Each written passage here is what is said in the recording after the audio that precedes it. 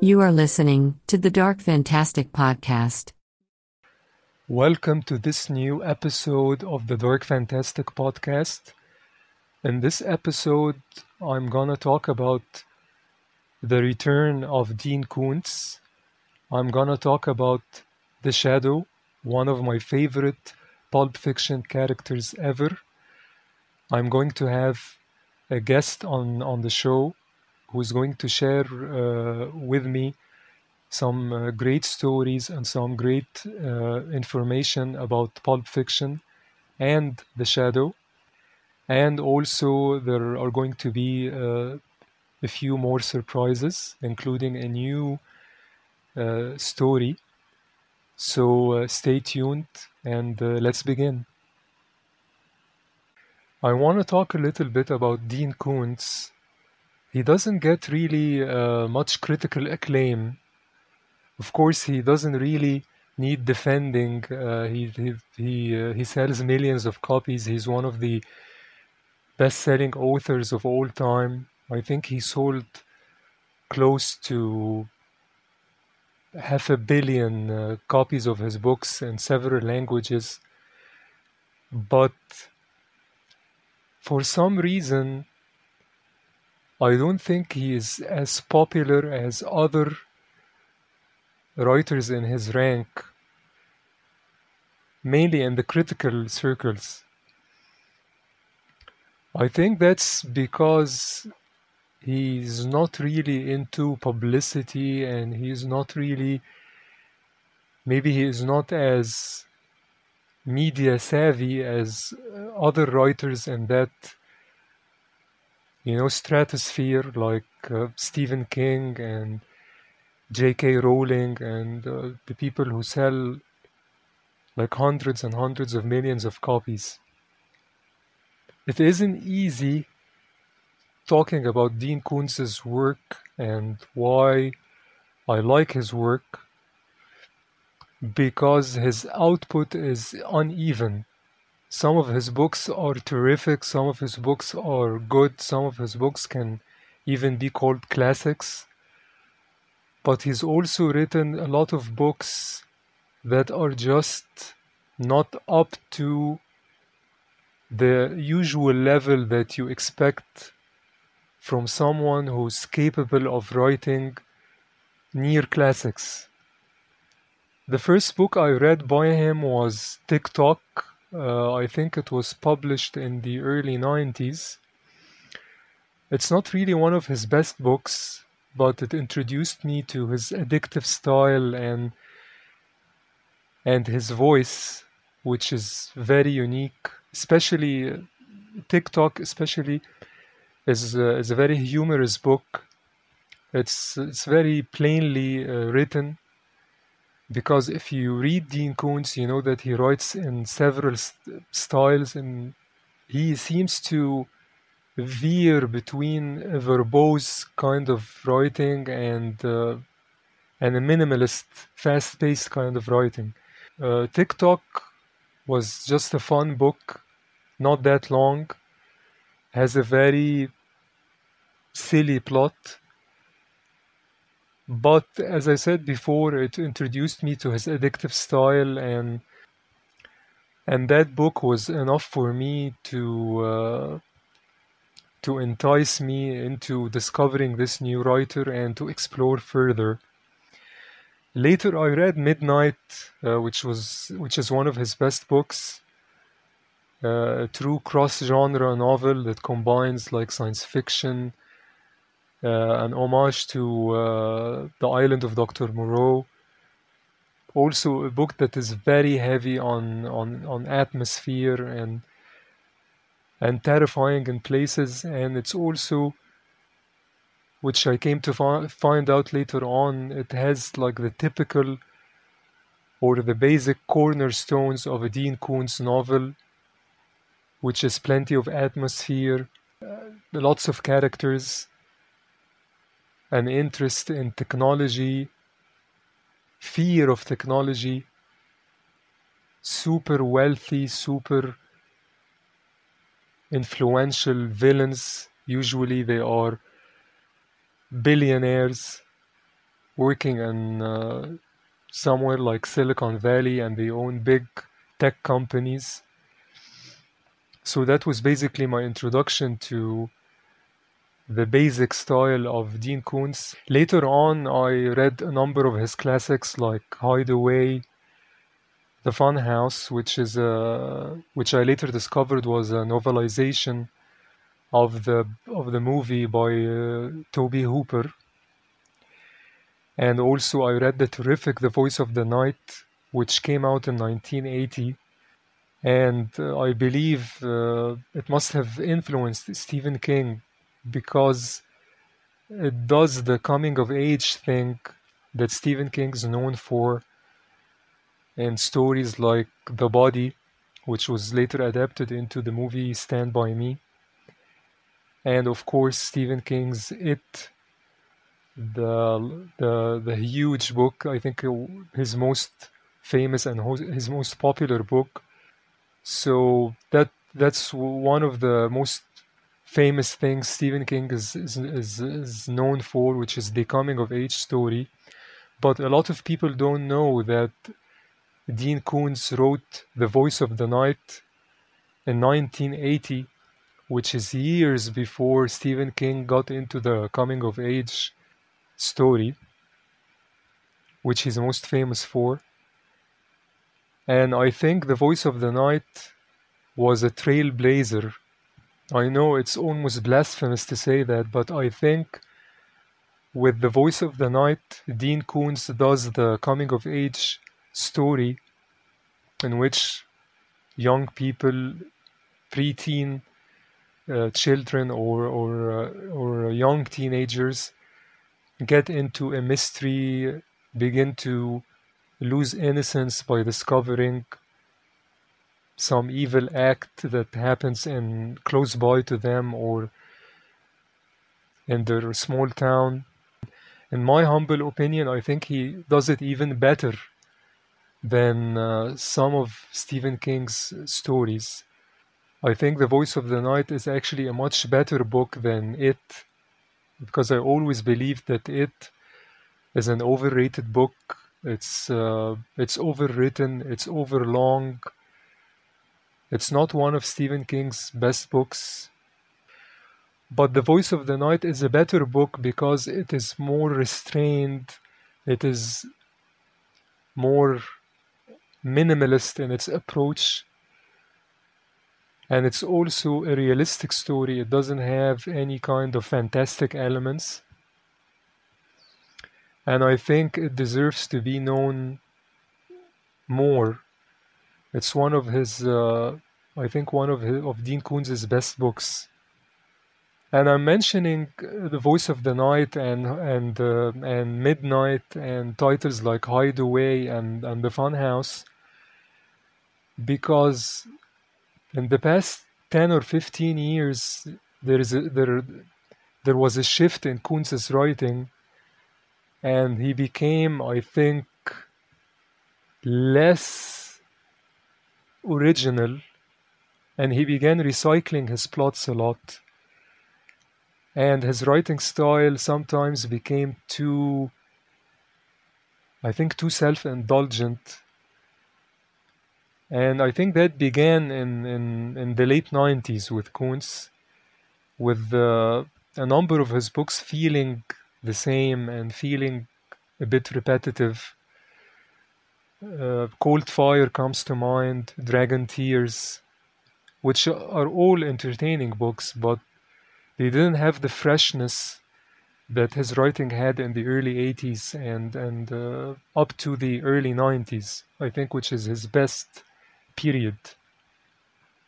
And with very few exceptions, like the masterpiece that is From the Corner of His Eyes and the first book in the Odd Thomas series, the 2000s weren't really a good time for Dean Koontz readers. And from then on, I think Koontz's tendency to preach his politics came into overdrive, with some of his books coming off as something similar to Christian fiction, I think, because reading about Koontz and reading interviews with Koontz, I know that he is a man of faith and that religion is very important to him. I think especially in the last 30 years or so. And I don't mind that. I think sometimes it adds a very moving, humane element to his stories and adds to his imagination. And people of writers of faith, a lot of them write terrific books like C.S. Lewis, but sometimes his tendency to preach not just about faith but also about politics and his disillusionment with modern times. I think anyone who has read more than a couple of Dean Koontz books in the past 20 years knows what I'm talking about. And that turned me off as a reader, especially in the last 10 years, because a lot of his books, and he is a prolific author, a lot of his books in that time honestly weren't very entertaining. But I'm glad to say that Koontz is back. He's back on form. His new books are very, very well written, are fun to read, are full of energy, and he feels like the Dean Koontz that we know and love. His style is again combines his new style. I mean, with his new books, combines humor, stylish prose, inventive plots, appealing characters. He writes like a younger writer. He writes with an energy that has been missing from his books for at least 15 years. One of his most recent books is Devoted, which is another story about a boy and a special dog and a big tech villain. And on the surface, it looks like just another one of his, another copy of his usual elements. But actually Devoted feels very fresh. It's unputdownable.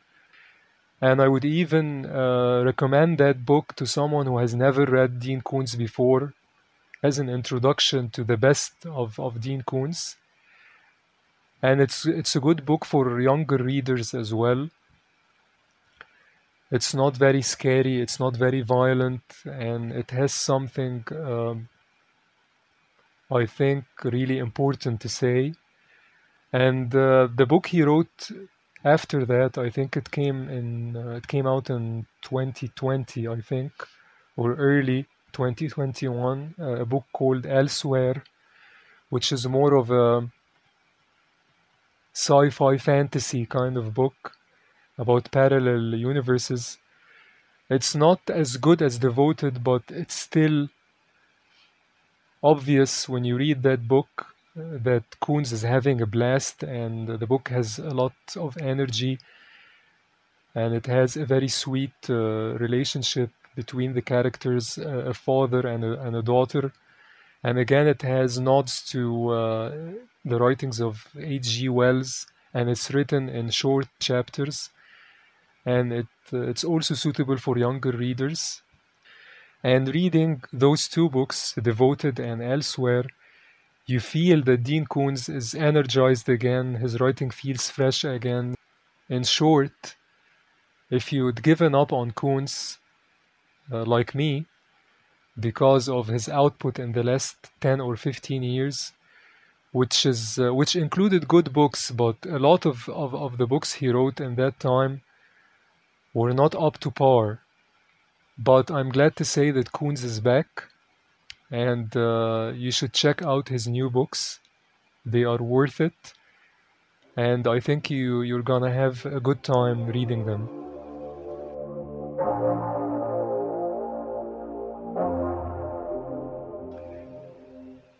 I came across The Shadow way back in 1994, the Shadow movie that came out in '94 was visually stunning.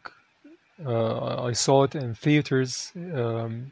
I was amazed by how stylish the movie looked, and as a kid at the time, the visuals, the mystery of the character really appealed to me, but I had no idea who the Shadow was. He was basically a strange type of superhero that I'd never heard of before, because I was a casual comic book reader at the time. I knew about Batman, I knew about Superman, I knew about, the biggies, the Flash, the Green Lantern. I even knew about Ghost Rider and some of the Marvel stuff, although I always preferred DC Comics to Marvel. And the Shadow had the elements that I liked, and he was, to me at the time, he seemed a bit similar to Batman.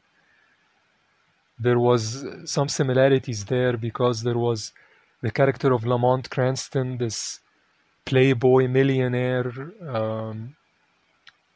who basically puts on a costume, a cape, and goes out at night and fights crime. But the Shadow was different because he felt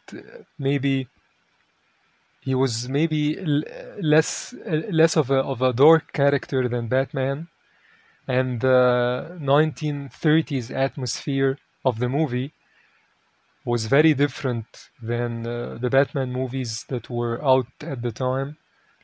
And after the film came out on video, and after I saw it several times, I got more and more into the character, his costume, his voice, his psychic abilities, his enemies, like the enemy in the movie, the villain in the movie, Shiwan Khan. The whole universe of the Shadow character just captivated me. And I think being introduced to the character in with such a visually stylish movie, basically high impact stuff for a kid, I think it left a mark on me, and I think that's one of the reasons that has made me into a lifelong fan of the character. Looking back now, having been a fan of the Shadow for, I don't know, decades, I think that, quite frankly, there is no character like the Shadow. And I think part of the reason that when I got more and more into the character and I read more and more about the character, one of the reasons that the Shadow is such an appealing, indelible character is his influence. Because basically, with this character, Walter B. Gibson, who created the Shadow, I think he created the blueprint for a lot of what came after, especially in terms of superheroes and pulp fiction heroes. Because if you read the books, especially the Shadow books that were first, these stories were first published as novel-length stories in the Shadow magazine in the 1930s and 40s. Basically, Walter Gibson created every single aspect of the modern American superhero mythology that you know now. Basically, the alter ego, like the Bruce Wayne character. Walter Gibson came up with that with the Lamont Cranston character.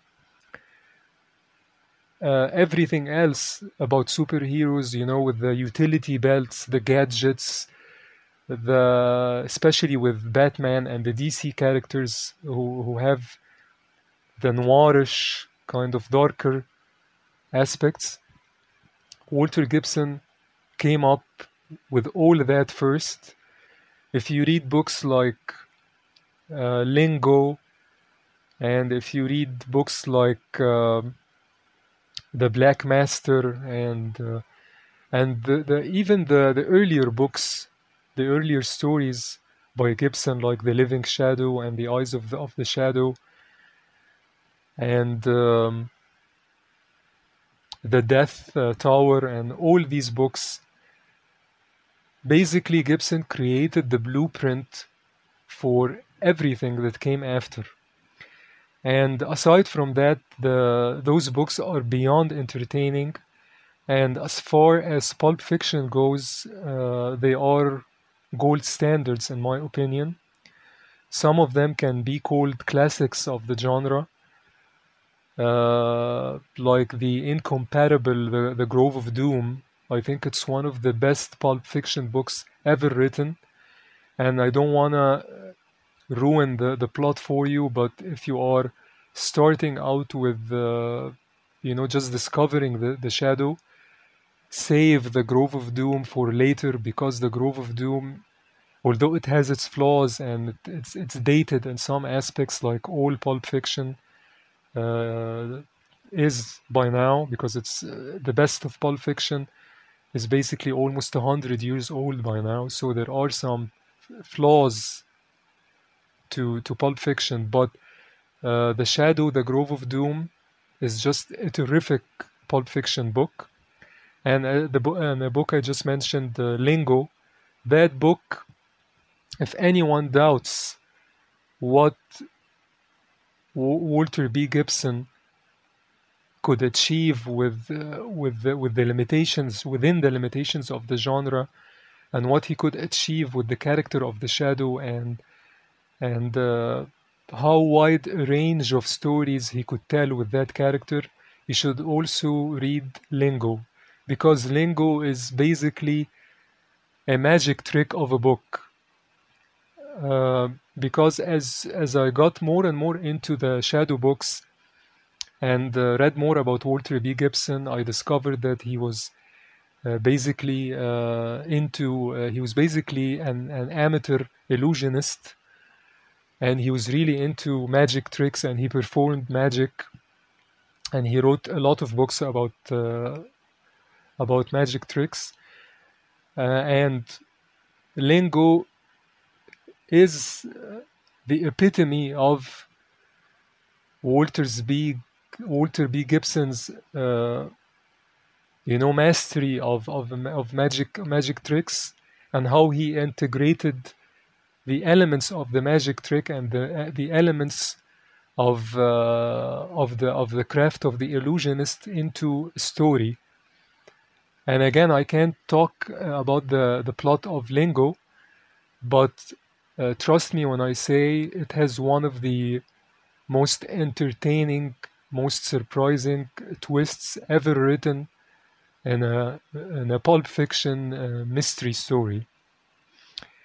And as I mentioned earlier, the influence of the Shadow on American popular entertainment can't be stressed enough. He came before Doc Savage, he came before Superman, and of course, he preceded Batman.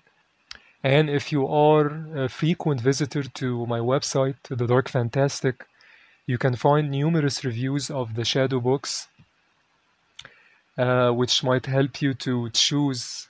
Go to my website and read read from the number of Shadow reviews I have, and I think that will help you to choose a book.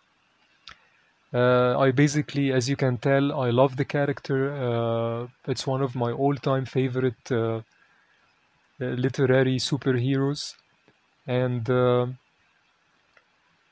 I highly recommend readers of fantasy, mystery stories, even noir literature to check out the character, because if you enter the Shadow universe, you are really in for something special.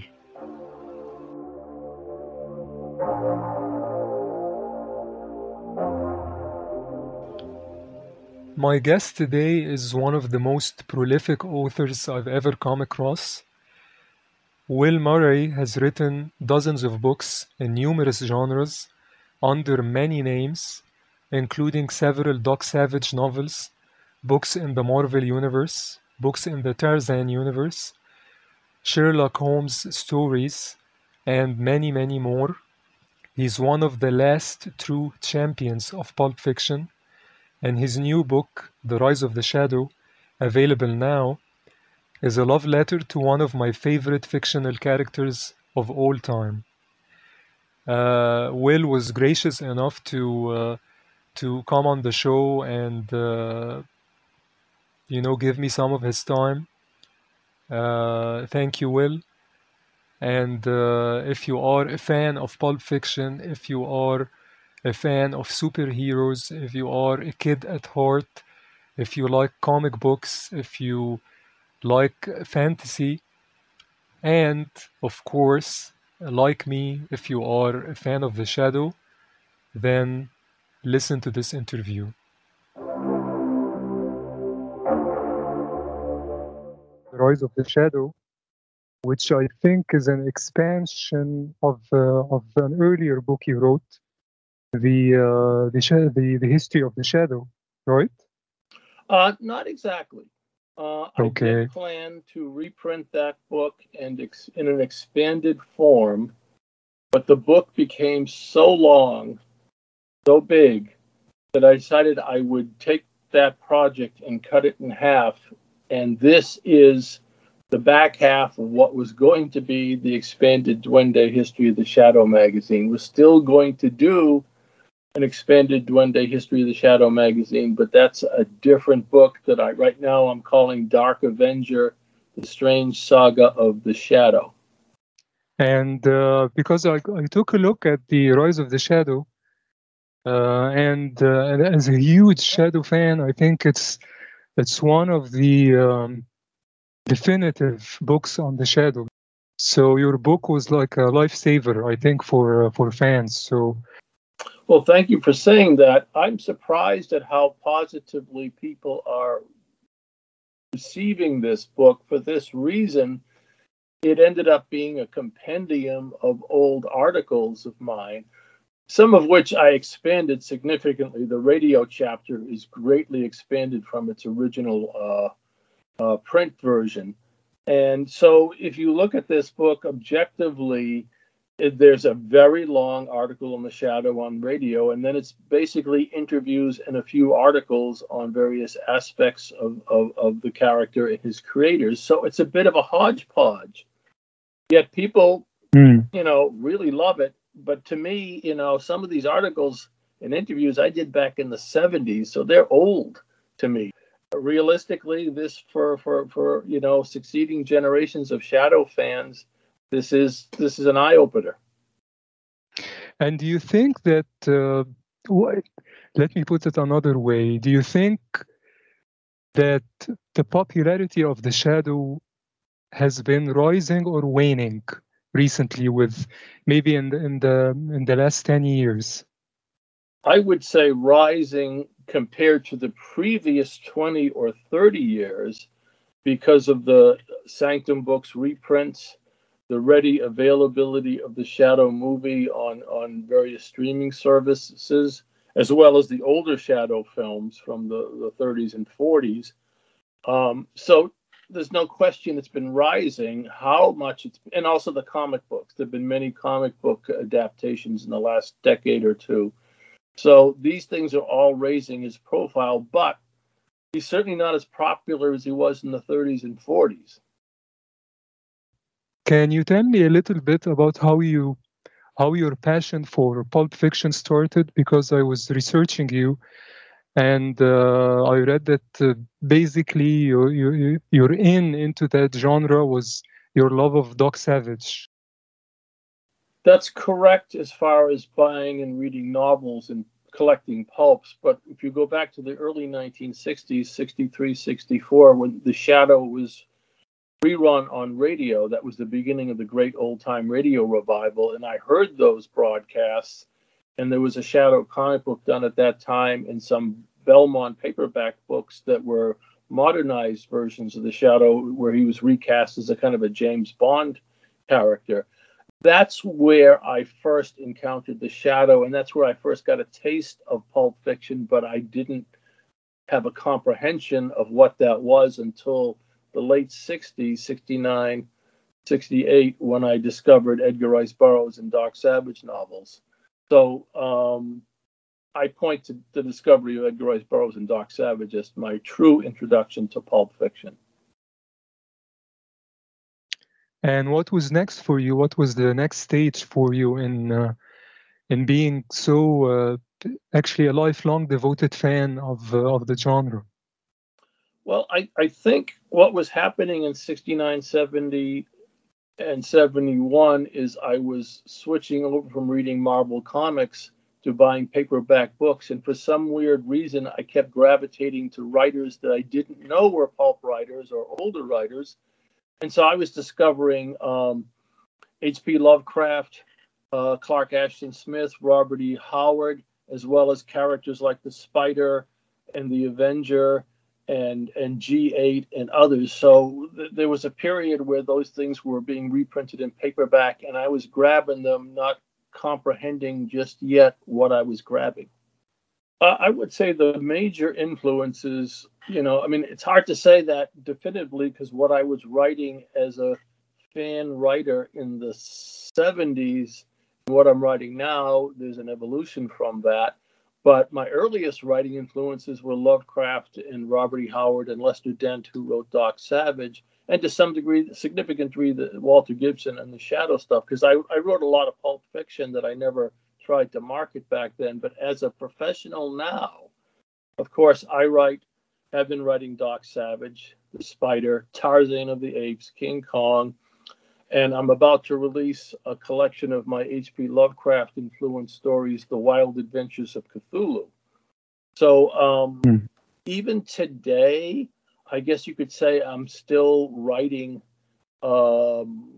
fiction that is largely influenced by the guys I was reading 50 years ago, although I've written other stuff that's not influenced by them. I wrote the Destroyer paperback series for 10 years. That's 40 novels. Not much of that influence in those books. They were very contemporary. What do you think is the reason for the Shadow's continuing popularity? Because I've spoken to other, people who work in the field, and most of them say that it's his similarity to Batman, basically. Although he preceded Batman, I know, by decades, and Batman basically stole, the creators of Batman basically stole, maybe is not a kind word, but they copied a lot of the foundation of the Shadow character and Lamont Cranston and all the Cobalt Club and all that stuff.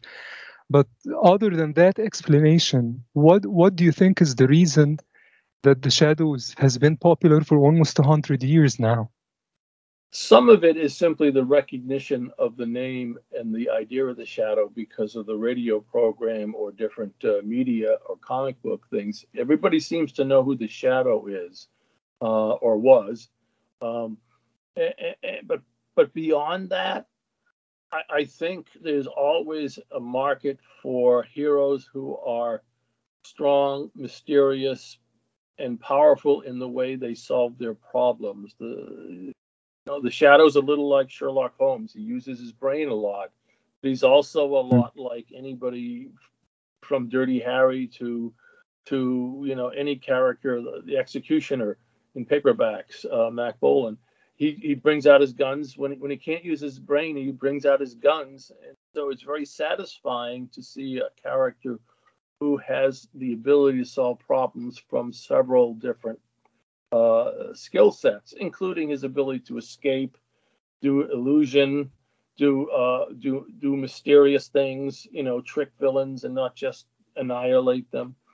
So I think given that the character has been in the American public mind since approximately 1930, I would say there's an accumulation of awareness of who he is, even if you haven't encountered him before, just as there is with Superman or Tarzan or Sherlock Holmes. You don't have to have read any of those stories to know who that character is and have an idea who he is.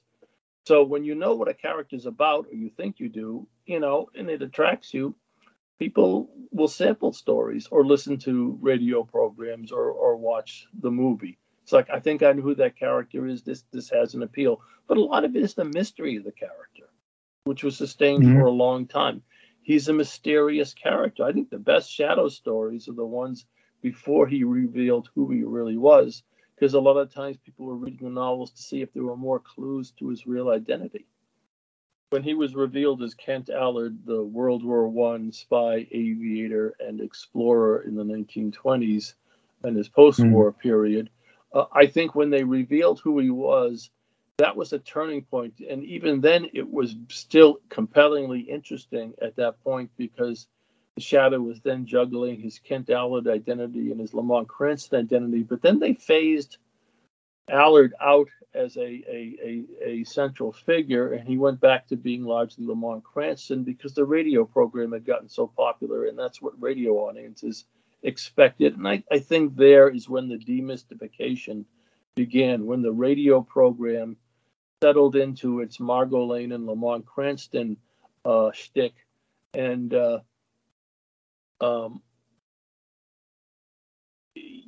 there was no more mystery to the Shadow. Just as there really wasn't a mystery to him on radio after Orson Welles left the show and the character became kind of simplified.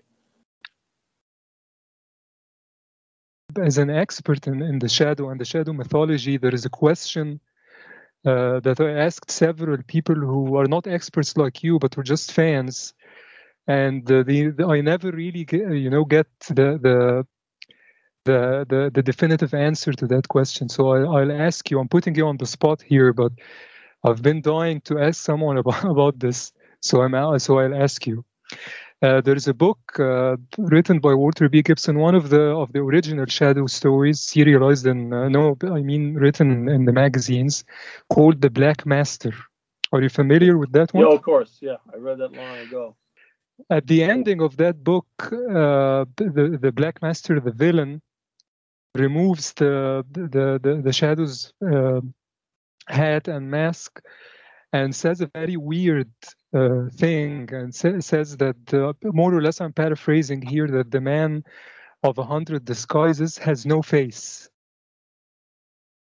I know what you're referring to, and I talked to Walter Gibson about it, and he was a little reticent to get into that because in his mind they moved past that concept because he said it was too gruesome.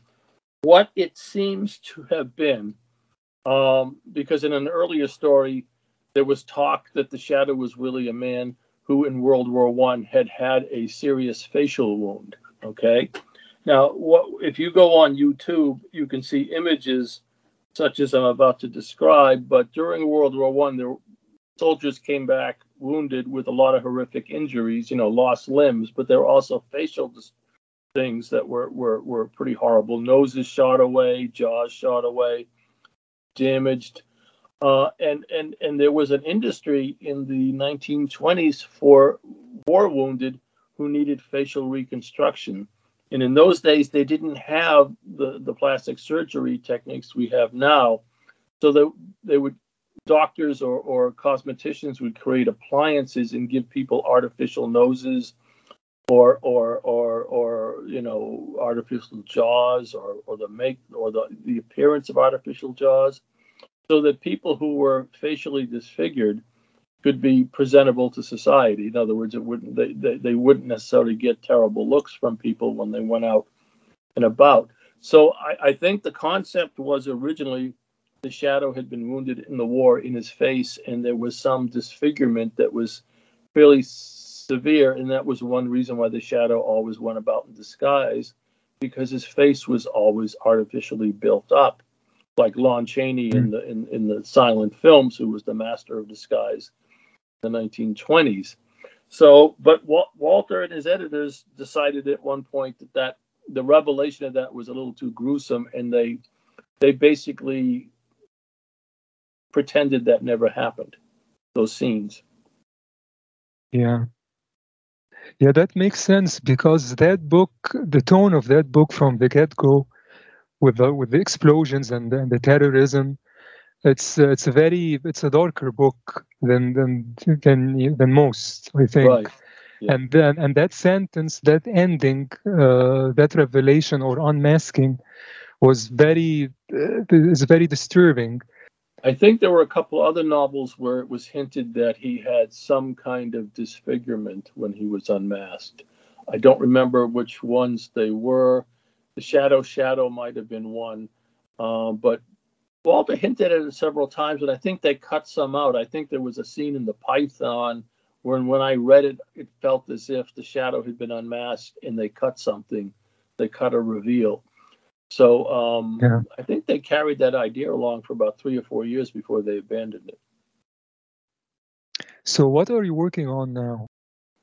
I'm working on a spider novel called Scourge of the Scorpion. It's my third spider novel. The spider was a Shadow rival in the 1930s, a little more adult in tone and more emotional in tone. I'm collecting my 10 of my Cthulhu mythos stories into a book called The Wild Adventures of Cthulhu that will probably come out around the end of this year or the beginning of next. And I'm writing multiple Sherlock Holmes stories for various anthologies, as well as doing a column for Retrofan, which is a nostalgia magazine. My column is the Will Murray's 20th Century Panopticon. And I write about old TV shows of the 60s and 70s, comics creators and other people, other things of interest, interviews and such. And there's other things I'm working on now that I can't remember right now, but I'm always working on multiple things. Regarding The Rise of the Shadow, your latest book, what would you tell fans, why should they read The Rise of the Shadow? Well, if you're interested in the Shadow on radio, the first, 50, 60 pages of the book are a history of the Shadow on radio, how he evolved into the character he became, who were the principal players, some of the thinking behind the show. And so it's called The 5 O'Clock Shadow, is that the name of that article. So if you like the Shadow on radio, there's a big section. And then beyond that, it's interviews with Walter Gibson, his editor, John Nanovic, Theodore Tinsley, who was another Shadow writer, Ed Cartier, the interior artist for a long time, and articles on Walter Gibson's life in the world of magic. There's an interview with Graves Gladney, who was the cover artist for a while. So if you're interested in reading the behind-the-scenes stories by the people who were involved in the magazine, I was very fortunate to have interviewed basically anybody who was still alive that I could get hold of. And when I assembled this book, my thought was, well, all these interviews are scattered in many magazines and fanzines and books over the last 50 years. Putting them together on one place might be something that people would like to have on their shelf. And we have a great cover by Joe DeVito, a great back cover by Corton Worley, as well as interior illustrations by Frank Hamilton and Colton Worley. So we made it for the first time in a long time. I've done an illustrated book. So we made this an illustrated book. So it wasn't just something you could read, but something you could enjoy as a from the bookmaking standpoint of having interior art and great covers. I don't want to take too much of your time, so I have just two final questions. Sure. For someone who's new to the Shadow, which books or comic books or radio shows would you recommend as a starting point? Well, on radio, I would start with the Orson Welles Shadow episodes from 37 to 39, because I think they're the best written and the least formulaic. The Shadow is much more mysterious. He has more powers, telepathic abilities, and that he doesn't have later. And I find them very spooky and involving. In terms of the novels, I think starting with the first novel, Living Shadow, that gives you a great entry into the character. But truth be told, the better stories probably start in 1933 and 4, and they run until approximately 1940 in terms of the absolute best stories, with some exceptions later on. They're very good stories. But I think if you're going to read The Shadow in pulp form, read the 1930s stories. I could recommend a lot of, great stories. But, the thing about The Shadow is Walter was always adding and subtracting to the character. And so there's a continuity from book to book. It's not a story continuity. It's sort of a continuity of reveal in which the Shadow, we learn a little bit more about the Shadow or his agents. So those stories, strangely enough, were designed to be read serially, even though they weren't serial stories. But you can read any one at any point and find it enjoyable. So, I say to people, well, does a title or a cover appeal to you? Read that one. Well, I agree with you because my first introduction to The Shadow, I think, was the movie. I saw it in theaters when it came out in 94. And as someone who had never read The Shadow and who had never listened to the radio show, I like the character and I like the atmosphere, but I didn't really get I didn't get the idea. I didn't get the references. Although the movie, I think, is somewhat popular. It is popular in a limited way. It wasn't the success they wanted to be. I spent 2 weeks on the set of that movie, covering it for Starlog magazine. And I think they made a mistake because I saw them filming scenes 3 ways: serious, semi-serious, and comedic.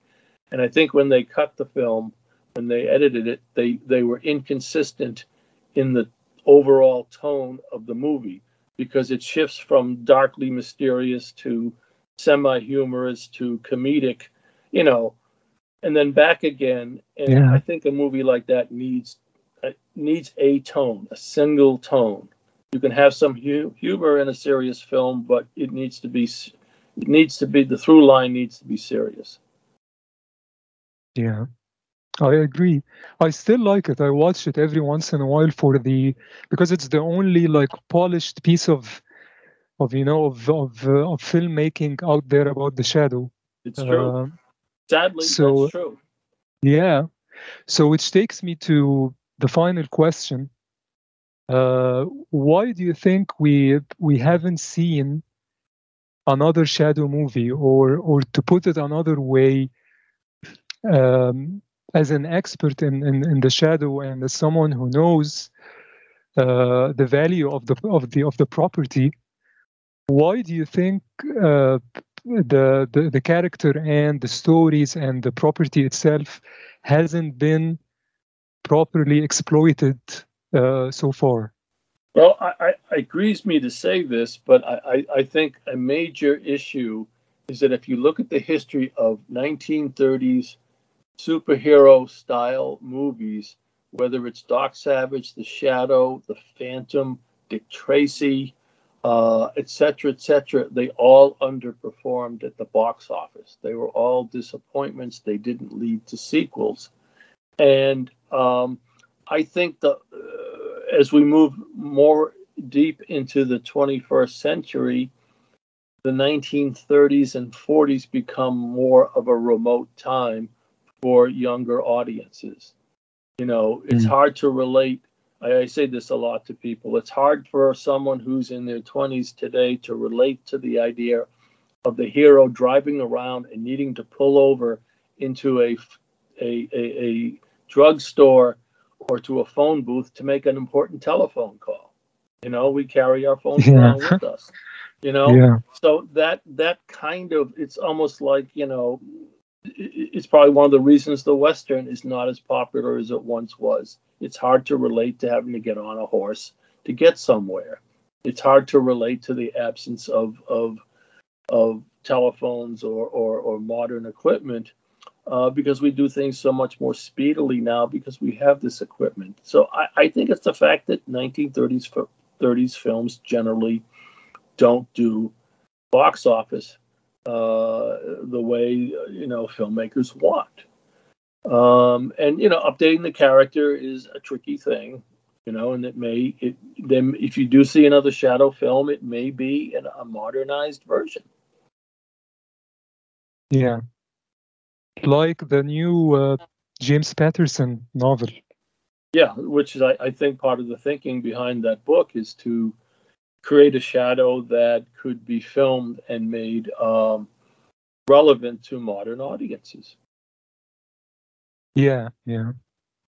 Well, thank you very much for joining me. It was a pleasure.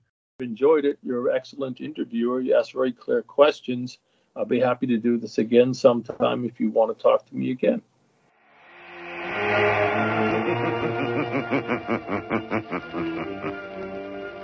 As you sow evil, so shall you reap evil.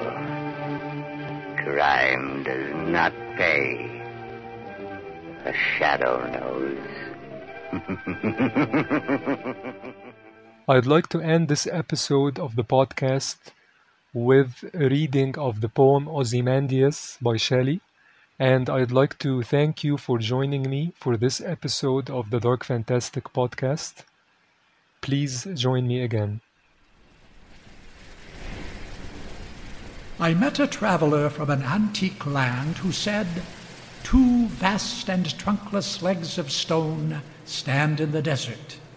Near them on the sand, half sunk, a shattered visage lies, whose frown and wrinkled lip and sneer of cold command tell that its sculptor well those passions read which yet survive, stamped on these lifeless things, the hand that mocked them and the heart that fed." And on the pedestal these words appear: "My name is Ozymandias, King of Kings. Look on my works, ye mighty, and despair." Nothing beside remains round the decay of that colossal wreck, boundless and bare.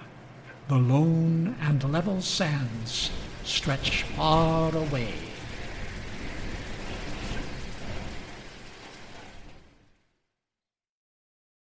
You've been listening to the Dark Fantastic Podcast.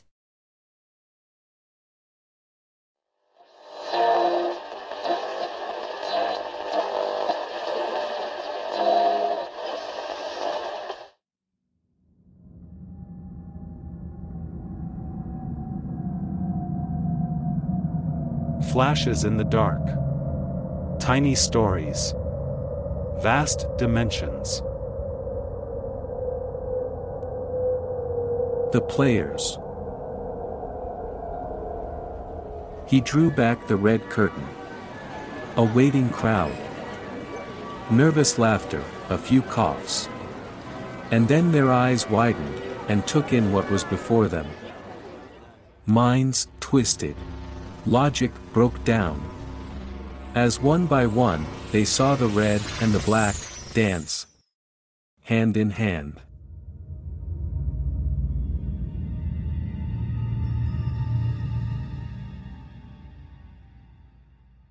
Text copyright Ahmed Khalifa.